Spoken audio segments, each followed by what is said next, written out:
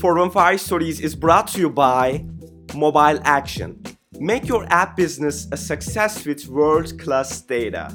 Sign up on mobileaction.co and apply the promo code 415 to get 15% off for any plan. Hello everyone, welcome to this amazing episode of 415 Stories. I'm your host Taham. Today I'm with Josh Brother, the founder and CEO of Do Not Pay. Hey Josh, welcome to Pod. Thank you for having me. I'm lucky to have bumped into you. Thank you for joining me today, and let's tell us our audience how we met. Last week you were in Soma, right? Yeah. I was walking down to the Coltrane, and you know the feeling of when you see someone that you'd never met, but you somehow recognize them? Yeah, I've seen you coming through the sidewalk, and said, yeah, I know this guy from Twitter. And I said, hey Josh, how are you doing? We had a little chat, and then I asked you, would you like to come to the pod? And you said, yeah, absolutely. And here we are. What you're doing is pretty interesting, and I see that you're releasing new features to the app really frequently. And I think you just released a new feature just this morning, right? That's right. You can now stop companies from selling your data and delete the data that's on you online. Wow. So we're going to come to that part, but First things first, who's Josh and what's your story? So I'm the founder of a company called Do Not Pay, and we like to think of ourselves as the world's first robot lawyer. So we help people fight back against corporations and governments when the system tries to rip you off. And it got started 4 years ago when I got a bunch of parking tickets, and I was writing the same appeal letter over and over again. And I realized if you know the right things to say and you copy and paste the right documents, you can get out of a lot in life. Unfortunately, you have to pay a lawyer huge amounts of money to do that. And so as a software engineer, it seemed like this is the perfect job for technology. Why isn't there the app that fights for your rights? Mm-hmm. And that's how Do Not Pay was born. Okay, so what's your background though? So I'm originally from the UK, mm-hmm. and I came here 4 years ago to study at Stanford, computer science. Wow. And the UK is a very interesting country. There are a lot more consumer rights in the UK than there are in the US. In the US, people are really being ripped off, and companies justify it by saying things like, oh, that's industry standard, that it's so hard to cancel your gym membership. But coming from a different background and a different country, I knew that there was a better way. And in the UK, people are much more forceful about claiming their rights, which is why I started mm-hmm. Do Not Pay. Great. So let's more dive into Do Not Pay. So how many people you said in your company right now? So we're a small team of under 10 people. Under 10 people, yeah. So you're still scaling on products and features, not based on people in the company. So let's talk about the upcoming features. I think there are more than 12 features or something on the app. So there are 12 main features, but it covers 100 different products that you can use, fighting for financial, legal, privacy rights. Wow, great. Yeah. I think it's been a year and a half when you started Do Not Pay. So what's your plans for the, let's say, upcoming 1.5 year or 3 year? What's the short-term plan?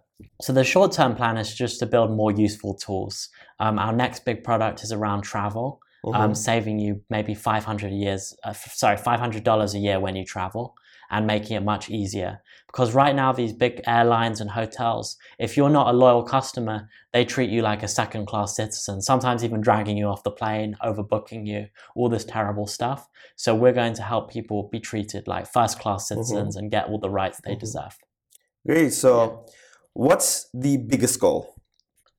So at the moment, Do Not Pay is a useful single-player tool. You go to the app, it solves your issue, hopefully, and gets mm-hmm. your money back. But in the next few years, I think Do Not Pay can really be a collective tool. So there's power in numbers, and we can go to these evil corporations and say, we have 3 million of your customers. If you don't start treating them better and giving them discounts, we'll switch them all to your competitor overnight and flood you with legal requests. So my vision for Do Not Pay is to create a consumer union that does that. Great. So let's talk about the business side. Yeah. So just because I think you're charging $3 a month. That's right. And you get access to everything. Everything. There's no upfront fee or additional fees. That's all. Great. So what's your plans or tactics through the business scaling? Just because if you think that you're charging $3 a month. Yeah. What's your key performance indicators? Let's say you're trying to build more products into the app or trying to acquire more customers, or what's the game plan there? So I think everyone in America needs Do Not Pay. We have homeless people using our product. We have millionaires and even a few billionaires using our product. And Can you name them? No. So it's a universal need. And so there are hundreds of millions of people in America. Hundreds of millions times $3 a month is still actually a lot of money. But obviously we're going to have new features. Maybe there'll be different pricing tiers. But our number one goal is to never sell data and never really do ads. And we commit to that in our terms of service. In terms of business needs, we don't spend any money on marketing. So it's all organic. People telling their friends, hey, I saved $100 from this airline refund. Wow. You should try it as well. And so the best products market themselves. And if you don't have to spend money on billboards and ads, you can actually make it very accessible for people.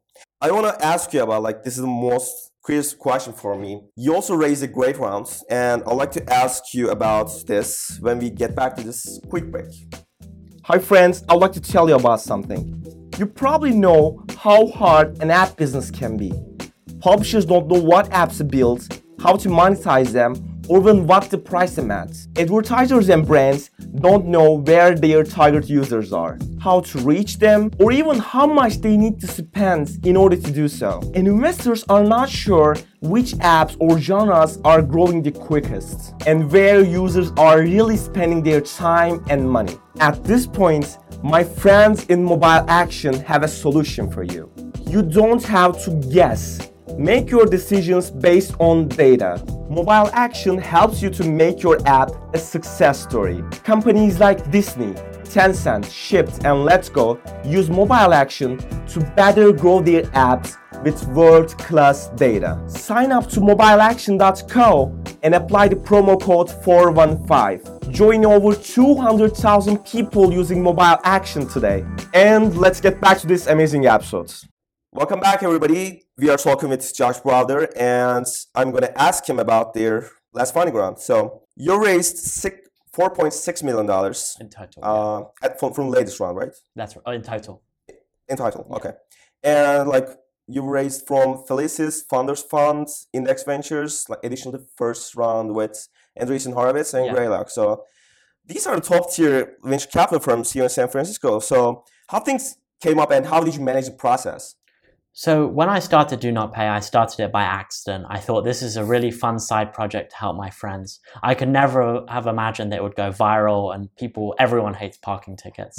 And so it was only then that I began to think maybe this can be a company. And I'm a first-time founder, and I thought I want the most experienced investors to help me build that. And so I went out and pitched a lot of these firms, and I'm lucky that a few said yes. At first? Well, actually, Twitter. Twitter is the best tool. It's amazing that it's free. I follow a lot of investors on Twitter, and it's really a great tool. Much better than LinkedIn or email. How much followers did you have back in time when you were DMing those or reaching those investors? Maybe just like 800 followers. Wow. Yeah. Oh. So when I first started. What'd you say? Like, did you like just DM to like Marc Andreessen and say, hey, like I'm doing something like this? Well, no, I think that I was lucky that Stanford is like in the Silicon Valley bubble. And so they're oftentimes on campus as well. So it wasn't all Twitter, but everyone is very accessible on the internet. There's this big misconception that you have to get this warm introduction or something like that. I think that even the most famous and top VCs, if you connect with them in the right way, they won't mind talking to you, especially if you are just humble and want to learn from them. Yeah, right. So how did you decide the funding amount of, like, did you process a financial document or say like we need 18 months of runway, or how did it like came up? So Do Not Pay has hundreds of products that we want to build. We want to help people appeal property taxes. We're not even doing that now. All of this sorts of stuff, and having the product and engineering resources to do that is very important. And having that option is also important. So we decided to raise a larger than normal seed round. Great. So Felicis led the round, right? That's right. From Felicis, did Aydin lead the round or? No, Nikki. He's amazing. Okay, cool. So last but not least, what's next for you and Do Not Pay for the upcoming, let's say 5-10 years of like from now? Do Not Pay will be the large company that keeps other large companies in check. Hopefully as a consumer union and an automated robot lawyer. I think everyone in America and one day everyone in the world, we're already live in the UK, should be subscribers of Do Not Pay. And they should be paying us directly with a direct business model. Great. So how do you see early stage companies scaling challenges? Just because there are like lots of information and advice out there. And as we like chatting before, we were talking about, everyone says that you need to focus on a particular product in the market that solves just a niche problems. But Do Not Pay does the exact opposite, right? So what did you see the secret there? So I think every company is different. And if you look at generic advice online, of course, it doesn't apply in every case.